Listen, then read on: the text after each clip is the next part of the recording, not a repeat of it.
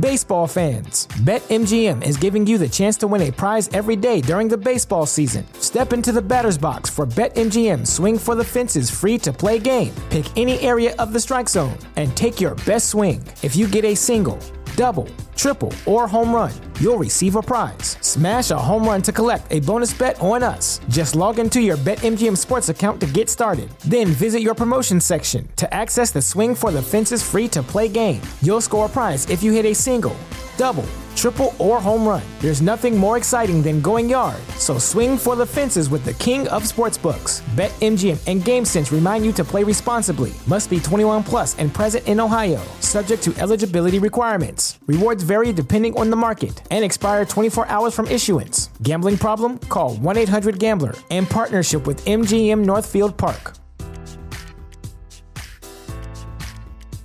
At Parker, our purpose is simple. We want to make the world a better place by working more efficiently, by using more sustainable practices, by developing better technologies. We keep moving forward. With each new idea, innovation, and partnership, we're one step closer to fulfilling our purpose every single day.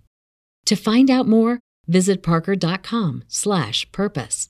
Parker, engineering your success. The opinions expressed on this WebmasterRadio.fm program are those of the host, guests, and callers, and do not reflect those of the staff, management, or advertisers of WebmasterRadio.fm. Any rebroadcast or retransmission of this program without the express written consent of WebmasterRadio.fm is prohibited. All rise. Welcome to the Cyber Law and Business Report. Get the top story on the hot button internet legal topics of the day. This is your home for the latest on internet law and policy. Hear the latest net trends impacting business and have your questions answered right here. This is the Cyber Law and Business Report. Now, please welcome your host, the founder of the Internet Law Center, Bennett Kelly.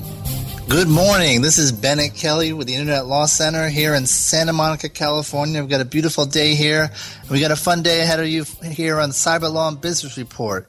Please be seated. We're going to have a good show for you today, and I want to thank everyone for the feedback we got in last week's show. It was a lot of fun, and I'm glad a lot of you enjoyed it. Today we have a very special guest, a man many of you may know, a lawyer named Timothy Walton. He's been one of the most active lawyers in the spam sector, but on the plaintiff side. So many of you may have first been introduced to him by a letter, it's saying complaining about something your client or something you may have done. So Timothy, are you with us? Yes. Good morning, Timothy. It's great to have you on, and just for the listeners, Timothy has been involved in many of the leading cases in terms of setting precedent in spam law. You're going back to, 2000 with FriendFinder, was that not? Yeah. That case was actually filed in 1999. And that ultimately went to a court of appeal in California and more or less upheld the right of states to regulate commercial email. It upheld the right of California, certainly, to regulate commercial email. Well, California regulates the nation, right? Now, Timothy, how did you get into the area of spam? What attracted you to it, and why on the plaintiff side? Well, ultimately, it was because I had a client come to me who wanted to enforce California's law. And that was Mark Ferguson. Okay. I had been interested in Internet litigation for some time before that, but he found me on the web and said, this is an opportunity to try to reduce the spam, which at that time in 1999 was a significant problem, nowhere near the problem that it has become more recently, but still something that he wanted to address. Now, did he come to you because you've been active in the issue, or are you someone you knew, or? No, it was purely because I had a website that said, I understand the Internet and I'm a lawyer. Okay, those two work well together. In 1999, there weren't that many people who were Internet lawyers. And that would have been 1999. Yeah, that's very true. Yeah. When I graduated law school in 1996, I had a website that I had built myself. And when I passed the bar, I immediately became one of the first 50 attorneys in the world to have a website. Wow. Yeah, I'm trying to remember when my firm first had a website, and I honestly couldn't tell you. Yeah, well, I remember around that time. My first website was addressed to Internet privacy law, and it was very popular because there were no other websites that addressed this issue. And it actually got written up in Computing Magazine as one of the best websites of 1996. Really? Yeah. That's quite impressive. Now, what was the domain? Well, at that time it was hosted by somebody else. I didn't have a domain name because in those days you had to own a server to have a domain name, and I didn't have a server. When I was able to register a domain name, I registered netaddy.com, which I still own. Now, it's interesting that you being a groundbreaker on the area of the web. Attorneys actually have been somewhat groundbreaking on the web on both a good and bad side, as we were talking about recently. And in fact, it actually wasn't the first, but one of the what is often called the first spam was sent by a lawyer. Right, through green card spam. Yes. And tell us about that. Well, that was actually sent by two attorneys who were working together, and their aim was to generate business for their immigration law practice. And so they sent spams that suggested that they could get immigrants a valid green card for a flat fee. And that was through Usenet, right? Originally, it was through Usenet, yes. And I think that was just recently. That was the 30th anniversary of that just came up. And although I think they got a very positive response from the spam initially. The 20th anniversary, yeah. The response from the bar wasn't very favorable. No, nor from the audience. They received quite a number of complaints, and those complaints to their respective state bars ultimately led to those attorneys being disbarred for other reasons where the spam itself was actually tangential. Oh, okay. I always thought it was associated with the spam. Now, that was sort of a minor point in their disbarment. Now, one thing, when you first got involved in the issue of spam, would it be fair to say that it was somewhat of a highly charged issue among the Internet community? I think that there were some people who felt that it was a very important issue, but at that time, the Internet was really taking off. This was sort of the peak of the Internet.com bubble, as it's called, and before that bubble burst. So there were a number of people that thought it was extremely important, but they were not a majority of people. And the reason California I remember being not at the the first, but one of the first to have spam laws forum about in 2003, and both sides, advocates on both sides, were complaining of receiving death threats, which is just an amazing thought since we're talking about spam, and actually a fight broke out at one point during the forum. And it's something I haven't seen any other issue in the Internet develop such a response. Yeah, I think that's fair to say. I remember seeing somebody from the government quoted as saying that spam was so contentious that at some point somebody actually would be killed over spam. But to my knowledge, that hasn't happened. No, I imagine you haven't made a lot of friends in some areas because of being an advocate and a plaintiff's lawyer. Have you ever received death threats? No. That's good. That's good to hear. So I have received actual attempts to take down my website and to otherwise harm me. DNS attacks and that type of thing? I'm sorry? A DNS attack? Yes, DNS attacks and also a Joe job that was fairly significant. And for those unfamiliar, a Joe job is? A Joe job is where somebody sends out spam that appears to come from the advertiser, but in fact doesn't. And the point of it is to make the recipients of the spam angry at the advertiser, even though that advertiser didn't have anything to do with the sender. Okay. So the next major case you worked on, it seemed to would have been the Gordon Ninth Circuit case. Now, am I skipping any major developments along the way? Well, before I got involved with Gordon, I represented Infinite Monkeys in a number that's of right. cases. Yes, a fascinating name. Explain to me what's the nature of that name? Well, it goes back to the adage that if you have an infinite number of monkeys and an infinite number of typewriters, that eventually they'll create all of the great works of Western literature.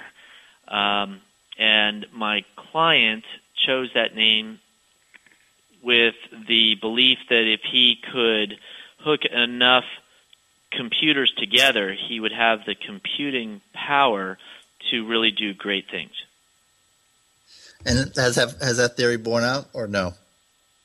Well, I think the theory has been borne out, even if not by that particular person. Actually, as a side note, I actually saw the Monkees, as in the 60s TV music band, right. a couple of weeks ago, and it was kind of a funny thought. You hadn't seen them since they were in the 20s, and here's all these 60-year-old ladies still in love with Davy Jones. So moving on, so you had a number of cases for Infinite Monkeys, did you not? Yes. And about how many have you had? I think that ultimately we filed between 5 and 10 superior court cases. How many spam cases have you brought total as a plaintiff? Oh, plaintiff's lawyer. That's hard to say. Probably close to 100. And up next to Infinite Monkeys, I guess would Balsam be your biggest client? Yeah, that's probably true. And then who else? Who are your other major clients in the space? In terms of, if you had to divide up the three biggest in that 100 chunk. My experience with Infinite Monkeys was that it didn't make a lot of sense in the long run to have a single client that was bringing a lot of cases against a lot of defendants. One of the Infinite Monkeys cases had 30 defendants in it. I think I may have represented one of them. Yeah. And why did you reach that conclusion? Well, for a number of reasons. The problems inherent in that manifested through, for example, the sheer number of paper that was generated. And keeping up with that was a huge problem for me. So I know that in one of those cases, a lead defendant actually claimed in court to have spent over $100,000 in attorney's fees alone. And this one defendant had 11 different attorneys representing them on the case. And taking on 11 attorneys, myself, against one defendant when there were also several other defendants in the case was a problem. And having all of these defendants working together against one plaintiff also created problems because it just became a David and Goliath sort of situation. Now what I do is I have a greater number of clients, each with specific cases against defendants. And one at a time. What I found is that it makes a lot more sense to have clients who are actually members of the state bar, because they understand the law better, they understand how discovery works, it streamlines a lot of things. And so at this moment in time, probably more than half of my spam cases are on behalf of plaintiffs who are themselves attorneys. Interesting. Now, I remember one of those Infinite Monkey hearings, and no pun intended, but it was somewhat of a zoo. You obviously you had your time to argue, and then there was like 10 different lawyers representing probably 6 different clients, all arguing for time. And I think I came at the tail end of a 10-minute argument slot, and I got like 2.5 minutes to argue a motion. And it's not really how you want things resolved. Right, and judges hate it. Yes, and then I think this judge was just about to retire, so his patience had gone months ago. Right, and I'm sitting alone at a counsel table, and at the other table there's 10 attorneys. Right, I mean, there's the Infinite Monkeys. Right, yeah. Well, now, how have you found this to be effective? Yes, How so? In a number of ways. The most effective way that litigation has improved things is through my convincing defendants that they need to change their practices.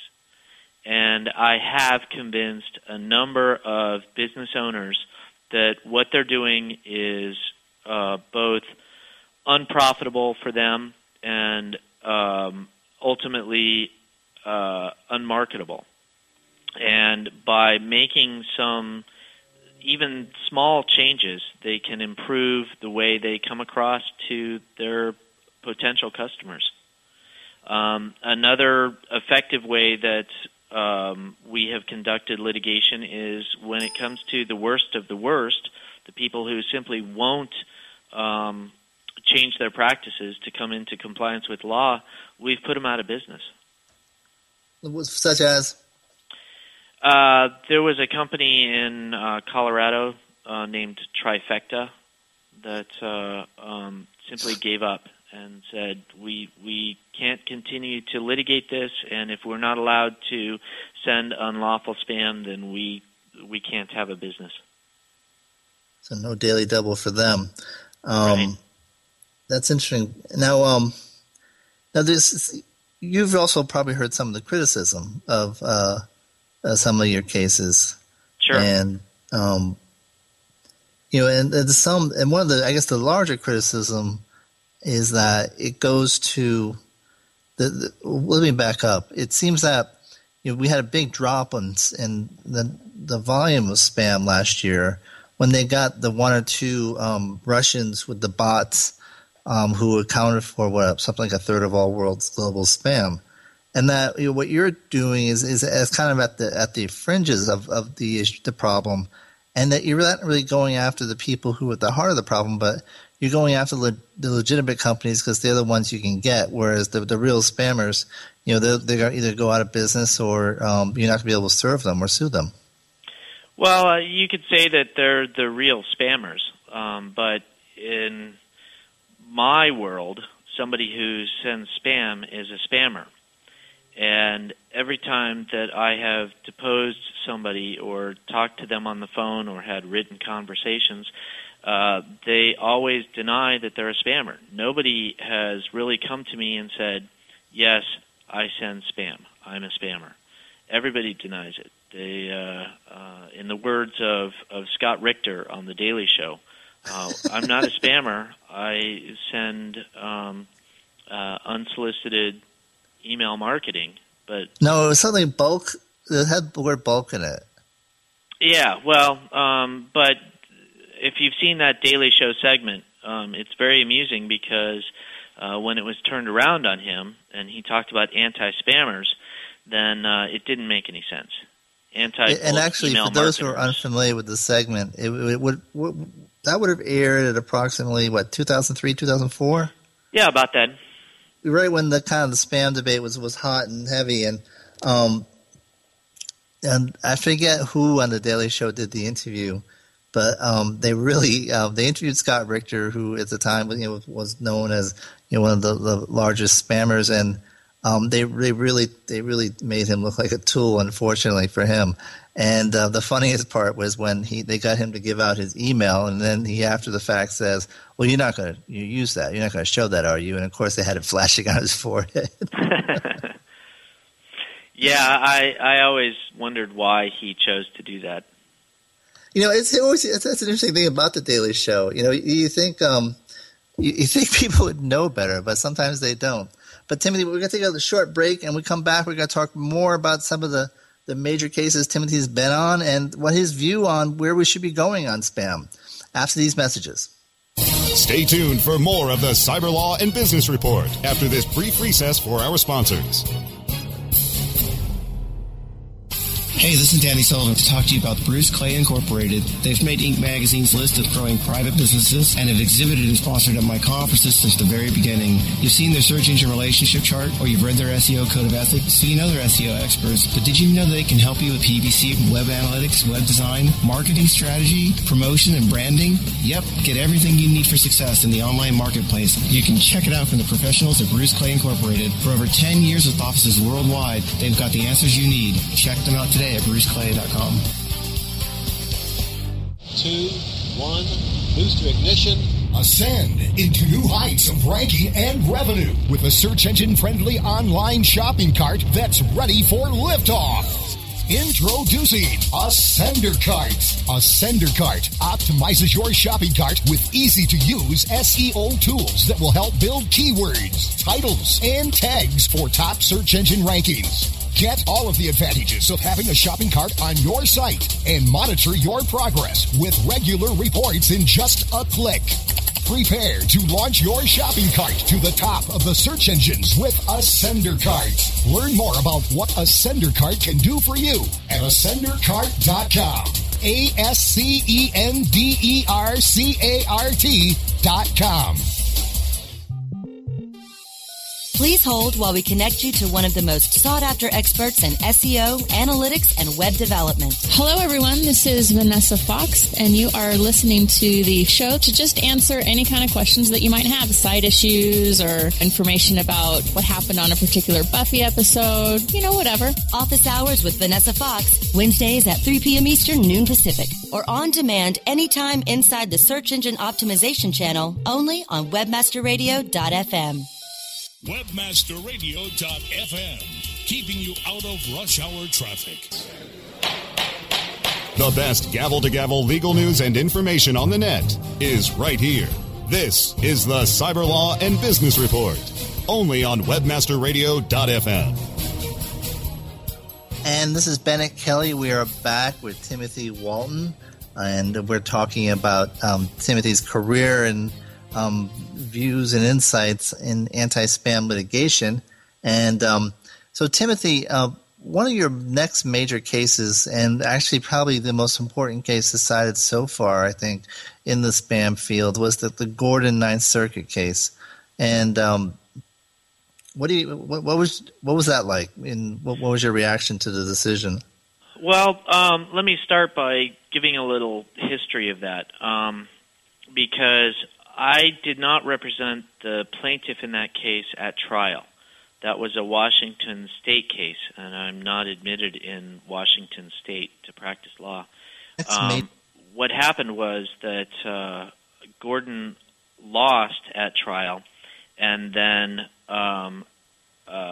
his attorneys, for whatever reason, were not representing him on appeal, and he filed an opening brief with the Ninth Circuit that was not advancing his interests adequately, in my opinion. Yeah, when you use crayon, that kind of turns them off. Yeah. So I contacted him, and I said, look, I really think that you could use some help, and I want to help. What happened? So I substituted in as his counsel and responded to the opposition brief and then appeared at oral argument on his behalf. And the major decision there was that what some people refer to as faux, basically the CAN-SPAM Act allows a private right of action for ISPs, and the Ninth Circuit held that it really was meant to be bona fide ISPs, and that activists who had kind of set up what some had known as faux ISPs, couldn't use that as a way to do an end run around CAN-SPAM to sue, other than as permitted, which was for ISPs. Right. The CAN-SPAM, the federal law, has only ever allowed the government, state or federal, or ISPs to sue spammers, and doesn't allow standing to actual recipients. And so one major issue in that case was whether Gordon actually operated an Internet service as a provider, as an ISP. And I think that even though we ultimately lost on appeal, it was something of a loser case, and my interest and my success was in limiting the damage to the plaintiff's side.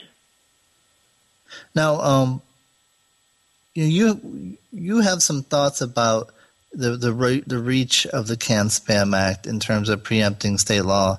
And just for those who are unfamiliar, the history of the federal CAN-SPAM Act came in reaction to California actually passing a law that would have banned spam, and given the way it was drafted, it would have had a nationwide effect. But 84 days after California passed its law, Congress came back and passed the CAN-SPAM Act, which more or less says that you can spam, but you have to it's going to be regulated. You're going to have to make certain disclosures. You're going to have to honor opt-out requests. And that's kind of the broad stroke. But an important part of it was the California law allowed for private right of action, for individuals like Timothy or his clients to sue for damages for receiving spam. And the CAN-SPAM Act only allows suits by, as Timothy mentioned, the federal government, including the Farm Credit Administration. Interestingly enough, here's a whole list of people who can sue. The state attorney generals and internet service providers who are adversely affected. And so in doing so, that it limited and more or less eliminated the California's laws, private right of action, and actually the law itself, since clearly it was in conflict with the federal law for permitting spam as long as it was regulated. But you have a view that might be unconstitutional. I do. I think part of the problem with you and I discussing these issues is that we both have a historical perspective that not everybody understands. It's been explained to me as inside baseball. When you have a level of expertise, then you can make certain assumptions that the general public is not able to see right away because of the expertise that's involved. So let me just back up and sure, please, give my historical perspective, which I'll admit is biased in my favor. But the way I see that happening is that after the Ferguson decision came down in 2002, which you argued, which I argued, and the California Appellate Court said, in essence, California may regulate Internet email advertising. The California legislature then looked at that decision and said, if we're allowed to regulate Internet email advertising, then let's really do it and not have this weak law that we've had on the books since 1997. And so in 2003, the California legislature passed a new law which provided for $1,000 per spam damages for any spam sent to a California resident or from a California company. So you could say that affects everybody nationwide, but in reality, I don't think it would affect somebody in Florida sending spam to somebody in Virginia. But the result of that was that the Direct Marketing Association saw the implications for that the spammer in Florida who wants to send email to somebody in Virginia would also probably be sending to somebody in California and have to modify their practices in that regard. The Direct Marketing Association started lobbying Congress to pass one of the 7 bills which had been pending in Congress for many, many years, and chose one in particular and got it passed. And that bill was the CAN-SPAM Act. And CAN-SPAM, the federal law, specifically provided that certain state laws would be preempted and others would not. Right. And so in response to that, the litigation that has evolved over the years since has made certain assumptions about that, such as that the California law with regards to advertising in general, the Consumers Legal Remedies Act, that doesn't mention email at all but just applies to all advertising, that's not affected by the federal CAN-SPAM Act. And there's a case named Pottery Barn that says as much. And then the assumption has also been that the California prohibition on spam, which says that you can't send any unsolicited email advertising, that has been preempted.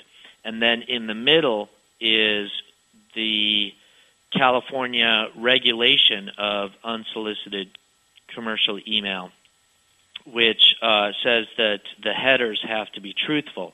And courts have come down on both sides of that, so that it's something of a gray area, although I would argue that it's moving towards not being preempted by federal law.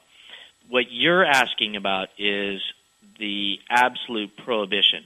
When California prohibited the use of unsolicited email advertising to Right. or from California residents and companies, the assumption has always been that that is preempted by CAN-SPAM.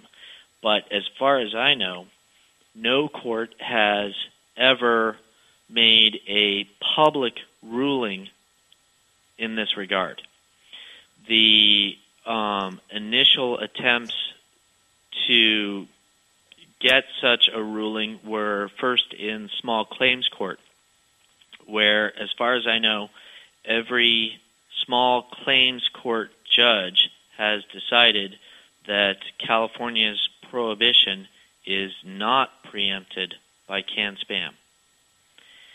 And the next logical step is to try to take a case in Superior Court, get a ruling there, and then have it appealed to where an appellate court can publish an opinion stating whether California's Business and Professions Code 17529.2 is preempted by the federal CAN-SPAM Act or not. And that is the effort that I'm making right now. The problem I think you would have there, Timothy, is that if you look at the legislative history, one, a lot of it, as you mentioned in your narrative, was that a lot of it was driven specifically in response to the California bill. And you look at some of the floor statements, such as the sponsor, Senator Wyden. What we're saying is we don't want to ban it; we want to regulate it.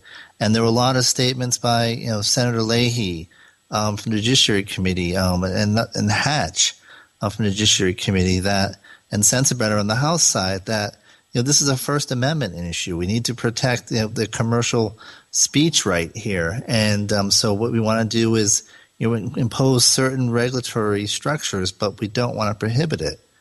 Well, I don't think it is a First Amendment speech issue because it's commercial speech. And the U.S. Supreme Court said as much in Virginia Pharmacy Board that commercial speech is regulated at a different level than political speech or religious speech. True, but it still is afforded certain First Amendment protections. And Sure. I think that's what the Congress was saying. My we want to perspective protect. We don't want to ban and create an absolute ban on the use of unsolicited email. Well, I do want to create an absolute ban on the use of unsolicited email because it's unsolicited. It's an issue of privacy rights for me and property rights.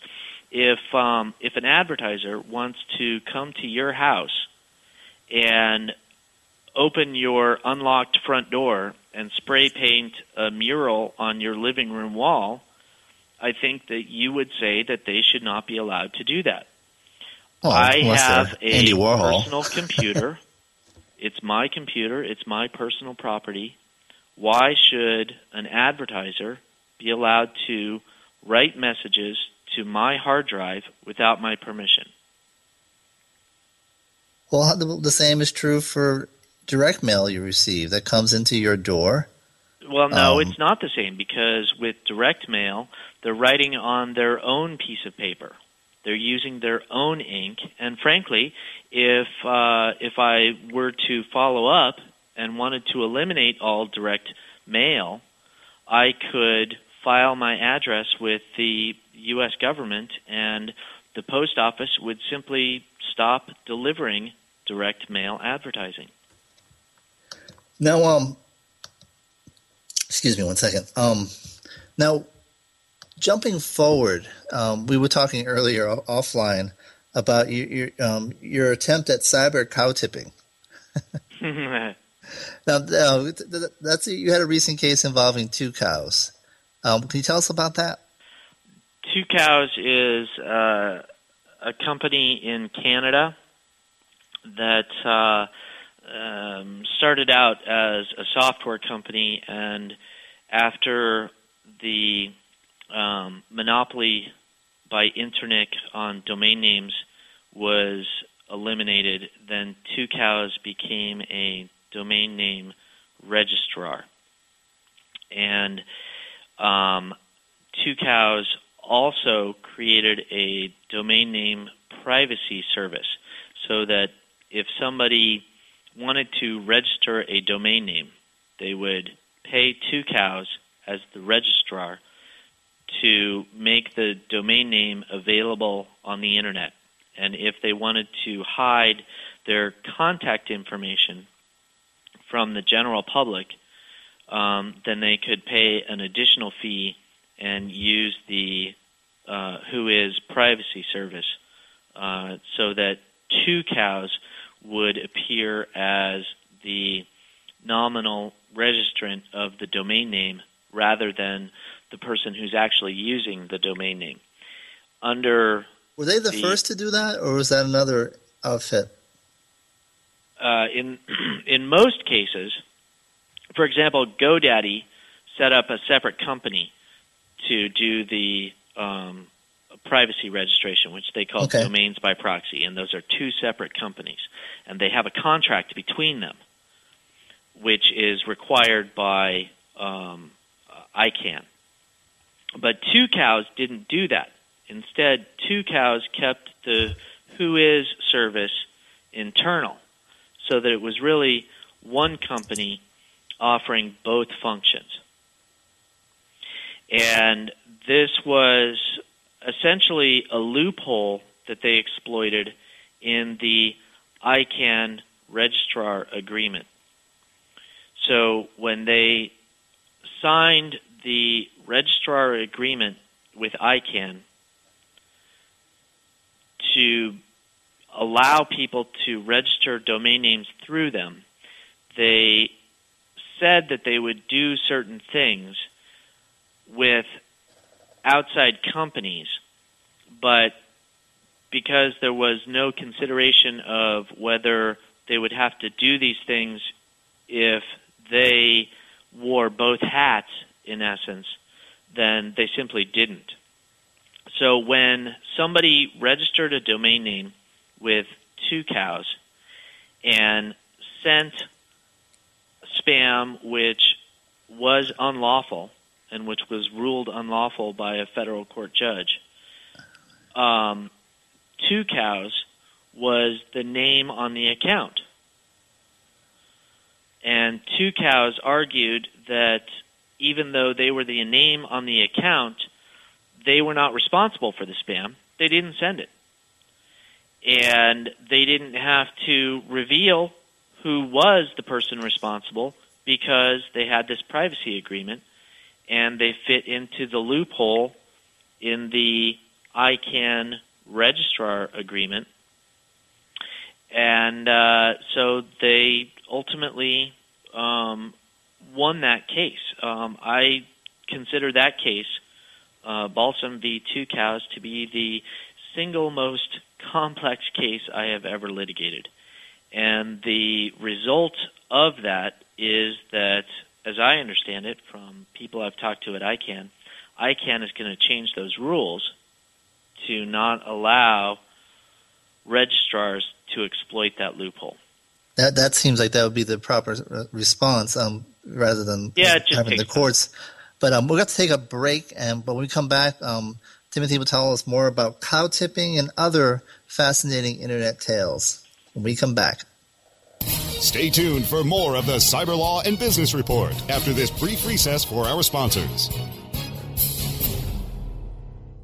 MySEOTool.com is your all-in-one SEO management resource. MySEOTool.com makes it easy to optimize and oversee all of your SEO efforts. Line-by-line detailed reports help you identify any problems and show you how to fix them. MySEOTool.com is completely automated. Once you use it, you will see a rise in your search rankings and traffic.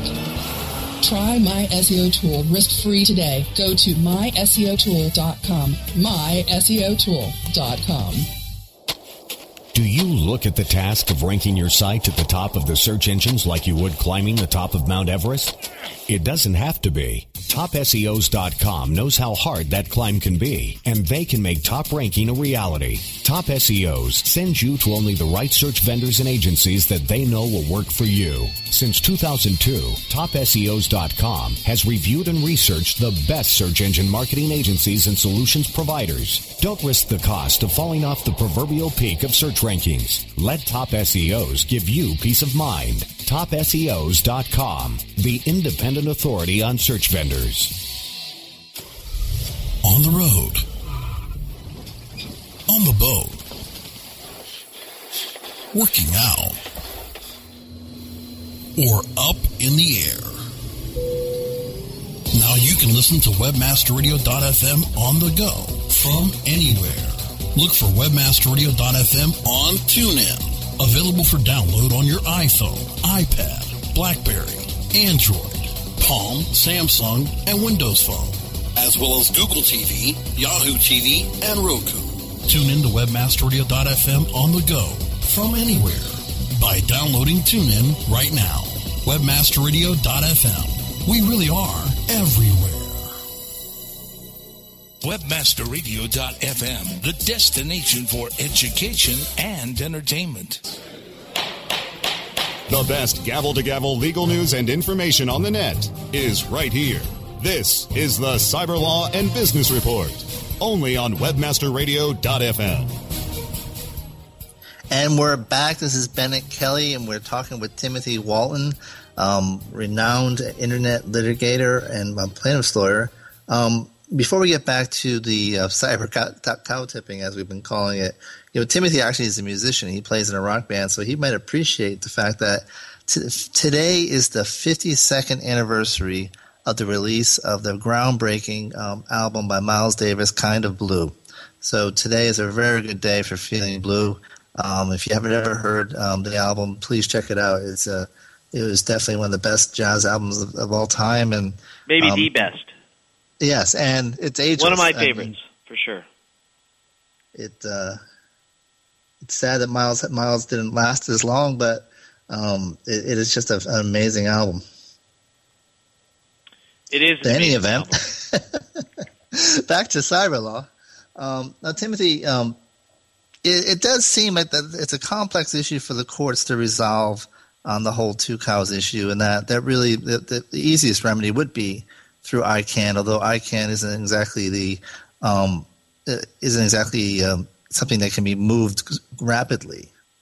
Yeah, I'm not sure that's the easiest way because ICANN doesn't move rapidly.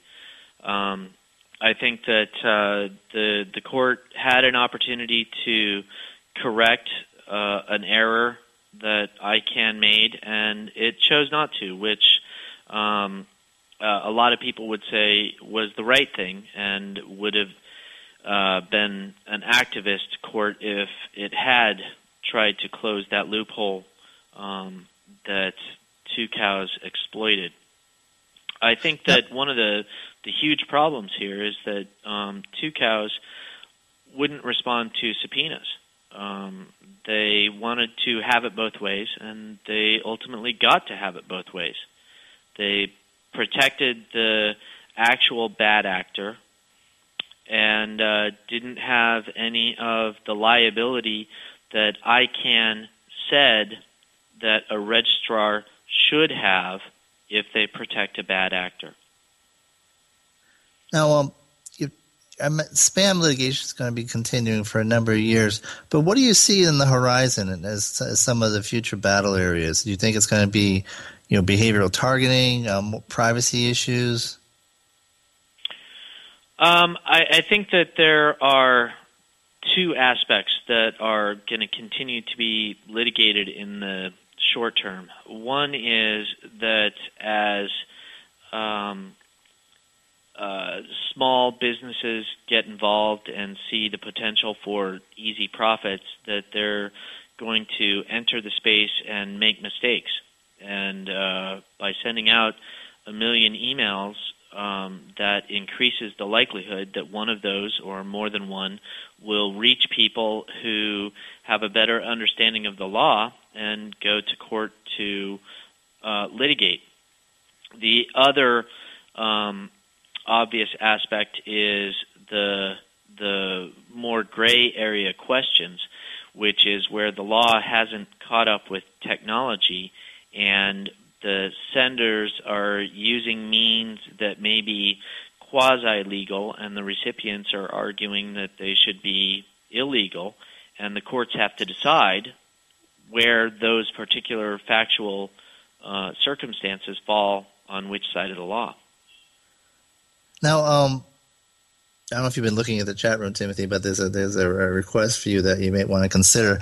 Now, what about the issues of, for example, there's increased efforts to regulate privacy? There's a number of bills pending in Congress, and do you see that as a hot area of litigation, assuming Congress ever does pass anything? I can't imagine that this is a high priority for Congress. It seems like Congress has a lot of other things to consider, and there's a lot of disagreement about how Congress should be spending America's money. The spam issue, to me, doesn't seem like it's going to rank high enough to get their attention. Although the flip side is that what people say is that internet issues are one of the few areas where there is often bipartisan agreement, and so this is actually the fallback gives them something to actually pass and say we got something done while they were bickering over everything else. That's the theory. I don't know if I agree with it. I'm not sure that that this is one of those areas that people are going to come together on, because businesses tend to like the CAN-SPAM Act because it reduces their risk of exposure, and recipients are beginning more and more to see spam as just part of the internet experience and accept it and not lobby their congressman to try to change it, because it sort of feels futile. It is like the Monty Python skit where you cannot get the spammers to shut up. And the lumberjacks come in and start singing spam, spam, spam, spam, spam, spam, spam, spam, and you can't get them to shut up. And what do they say in that skit to try to get her to shut up? What they say in that skit eventually is, "I'll take your spam. I love it." For those of you who are listening but not on the chat room, there's been a lot of discussion trying to bait Timothy into mimicking the Monty Python. I don't like spam, and but he was a good sport to at least do the first half. And so, what's next for you, Timothy? What would you like the viewers to hear about what you've been up to? Well, a fair part of my practice is advising Internet companies on how to reduce their exposure to litigation, not just relating to spam, but other areas as well. And I don't think that anyone can eliminate the risk of a lawsuit. As you well know, anybody with $50 can go file a lawsuit. Right. They don't even have to have a good case. So you can't ever say, well, I'm lawsuit proof, because somebody with a bad case can still file a lawsuit. But there are things you can do to reduce that risk, and that is how I help my clients, both through the terms of service and policies that they put on their websites when they're advertising online, and through other business practices. And if somebody does want to send unsolicited email advertising, there are ways to do it that will reduce the risk, if not eliminate it altogether. Now, So Timothy, you've been in a particular lot way, of obviously, cases is to be that have truthful. gone up on appeal. And in California, there are certain specialties where you're actually only a handful of one where you're able to call yourself an expert. A specialist, right. And one of them is appellate expert, right? An appellate specialty is one of those areas, yes. And you're close to getting that designation, are you not? I don't know how close I am. I do a fair amount of appellate work. You have to have a certain number of cases, and then you have to take a test. And I have not yet qualified to take the test. Okay. But I've having litigated against Timothy. He is a definite, passionate advocate for the cause, but also a fair attorney. And thank you. So it's been great having you on the show, Timothy. And if people want to look you up, where should they look you up? I have a number of websites. One that is easy to find is at timothywalton.com. Okay. My phone number is 831-685-9800. And what's the name of your band? Articles at a website that is netatty.com, netatty.com. Great. Well, Timothy, thank you for joining us. I'm going to cover a couple wrap-up things, but it's been a pleasure having you, and I hope you'll consider joining us again. Everyone, that was Timothy Walton, one of the leading Internet lawyers in America, particularly when it comes to spam litigation. And next week, we're going to have an interesting show. There's a growing area of dealing with the matter of cyber insurance.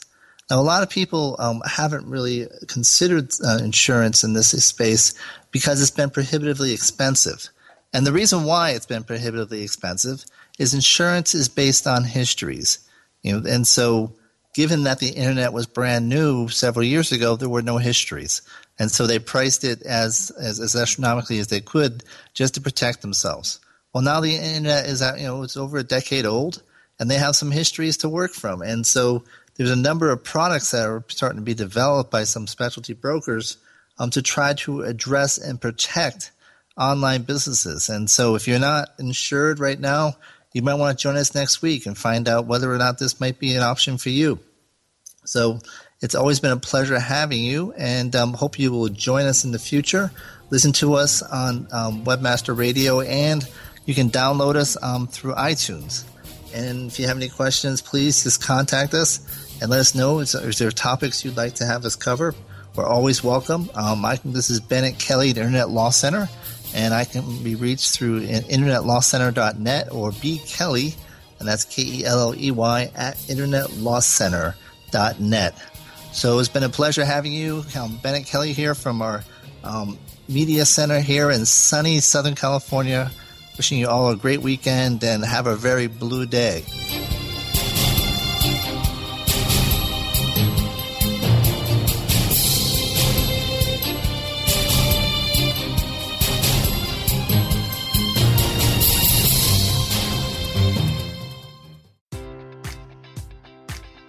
Baseball fans, BetMGM is giving you the chance to win a prize every day during the baseball season. Step into the batter's box for BetMGM Swing for the Fences free-to-play game. Pick any area of the strike zone and take your best swing. If you get a single, double, triple, or home run, you'll receive a prize. Smash a home run to collect a bonus bet on us. Just log into your BetMGM Sports account to get started. Then visit your promotion section to access the Swing for the Fences free-to-play game. You'll score a prize if you hit a single, double, triple, or home run. There's nothing more exciting than going yard. So swing for the fences with the king of sportsbooks. BetMGM and GameSense remind you to play responsibly. Must be 21 plus and present in Ohio. Subject to eligibility requirements. Rewards vary depending on the market and expire 24 hours from issuance. Gambling problem? Call 1-800-GAMBLER. In partnership with MGM Northfield Park. This is the story of the one. As a maintenance engineer, he hears things differently. To the untrained ear, everything on his shop floor might sound fine, but he can hear gears grinding or a belt slipping. So he steps in to fix the problem at hand before it gets out of hand. And he knows Grainger's got the right product he needs to get the job done, which is music to his ears. Call, click Grainger.com, or just stop by. Grainger, for the ones who get it done.